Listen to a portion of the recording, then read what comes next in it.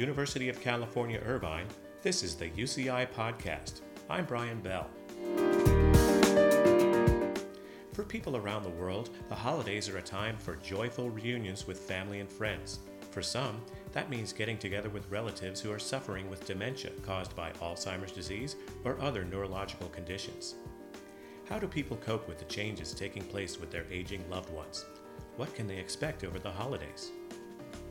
Frank LaFerla, Chancellor's Professor and Dean of UCI's School of Biological Sciences, has put a lot of thought into questions like these. In this episode of the UCI Podcast, he shares some advice on how to make the best of a difficult situation during this season of togetherness. Our conversation is up next.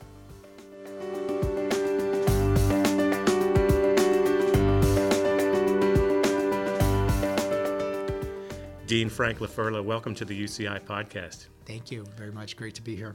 We're here today to talk about the special situation that families experience when their loved ones have dementia or Alzheimer's during the holidays, and how that impacts families and how that impacts people who actually are suffering from these conditions. So I want to start with a kind of a scenario of a family whose father was diagnosed 3 years ago with Alzheimer's.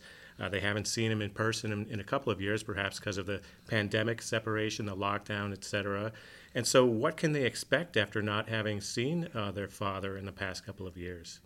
Great question. So first of all, the holidays can be stressful for even people who are not cognitively impaired. But it's difficult to pinpoint precisely because everyone with Alzheimer's progresses at a different rate. There's no set path by which someone with the disease that you could pinpoint that they'll be at this certain point 3 years out. There are certain individuals who have mild Alzheimer's disease that might remain at that level for a prolonged period of time, and then there are others who might progress very rapidly and go from mild to severe in a relatively short period of time. So it's really difficult, I think, to pinpoint that with any degree of certainty. There's another scenario where somebody whose grandmother has Alzheimer's, she can't go out for a walk by herself because she'll get lost. Now, can somebody from the family take her out for a walk, during Christmas celebration? Yeah, absolutely. That's such a great thing to do.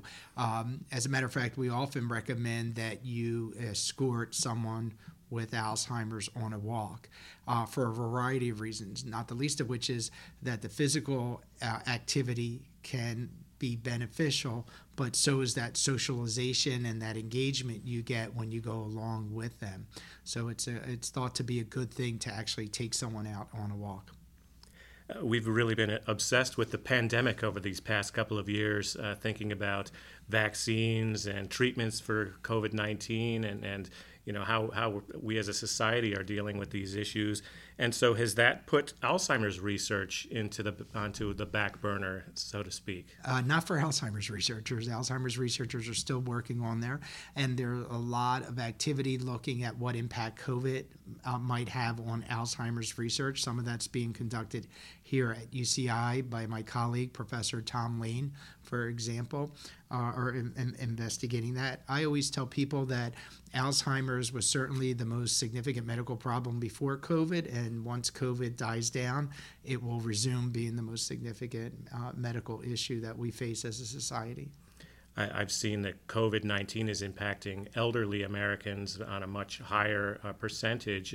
Is Alzheimer's considered kind of a comorbidity with COVID-19? Yeah, so age is an important risk factor for COVID-19, but also for Alzheimer's as well. And I think part of the reason is that your immune system just doesn't work as well as it did when you're younger. Why is Alzheimer's considered a cause of death? It's now considered a cause of death. It didn't used to be. Individuals who had Alzheimer's disease, if they died from let's say pneumonia, they would previously had listed pneumonia as the cause of death. But now, if someone dies with Alzheimer's, we now list that as individual passing with Alzheimer's disease. And I think that's an important recognition, and it doesn't underestimate the number of individuals in our society that are really impacted by this dementia. Alzheimer's impacts elderly people. elderly people are also prone to fall. They can harm themselves through a fall and ultimately become hospitalized because of a fall. And in many cases, that may exacerbate their Alzheimer's condition. Do you feel that a hospitalization is kind of a risky situation for somebody with Alzheimer's? Yeah, I think it's risky for a variety of reasons. Number one is it does add a lot of stress, and we know that stress could be a significant comorbidity for Alzheimer's disease and can really accelerate that. Hospitalizations are also a good place to pick up other infections, so that also creates other challenges. Your socialization is definitely limited in a hospital situation. So I think there's a number of reasons why hospitalizations cause people to decline. Yeah, I guess if somebody is in a hospital too, they're separated from family for a significant amount of time. And do you think that Alzheimer's sufferers benefit from having more family exposure time? In general, Alzheimer's patients like being around familiar environments. They don't do well when you take them out of a familiar environment. So I think that might be part of the reason why they like that, being around family. What can we do to prevent Alzheimer's or slow down its progression? Yeah, this is a question that comes up quite a bit. Everyone wants to know what they can do to slow or prevent Alzheimer's disease. And there's really no magic bullet, except that we do know that eating healthy, getting regular physical activity, staying cognitively engaged, not drinking too much, not smoking, and I would also add, socialization, maintaining your social networks. Those are very important things that can help at least slow down the course. Do you think there'll ever be kind of a pharmaceutical cure to Alzheimer's? I don't think there will be a single pharmaceutical cure. Whether or not there's a cocktail of multiple treatments. And it's an interesting question that you ask, because when you say a cure, does that mean being able to restore someone's brain to how it was functioning 10 or 15 years before the diagnosis? I don't think so. I think, at least for the immediate future, the best that we might be able to do is prevent someone from declining further and to just stabilize them. Is there any other advice you would offer to people who are visiting with loved ones with Alzheimer's during the holiday season? Yeah, I think the most significant thing that I can tell them is to remember that Alzheimer's patients don't decline in a straight line. And their cognitive abilities fluctuate markedly, kind of like a seismic plot. And this causes a lot of grief and stress for the family members, because one day their loved one will remember who they were and they will seem almost perfectly normal, and then the next day won't even remember who their son or daughter is. And that causes a lot of stress for the family members. And it's almost like the person with Alzheimer's is pretending, but of course they're not.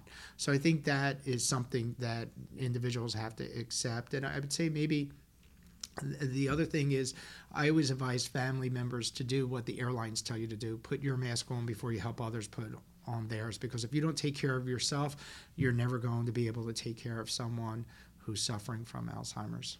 Seems like it requires a lot of patience and compassion. It absolutely does. This is a disease that you're in for the long haul, and unfortunately causes a lot of stress for the caregivers.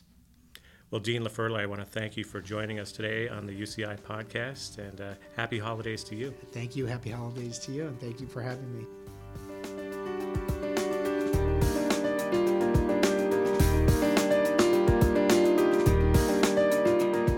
You can learn more about research into Alzheimer's disease, dementia, and memory impairment at mind.uci.edu.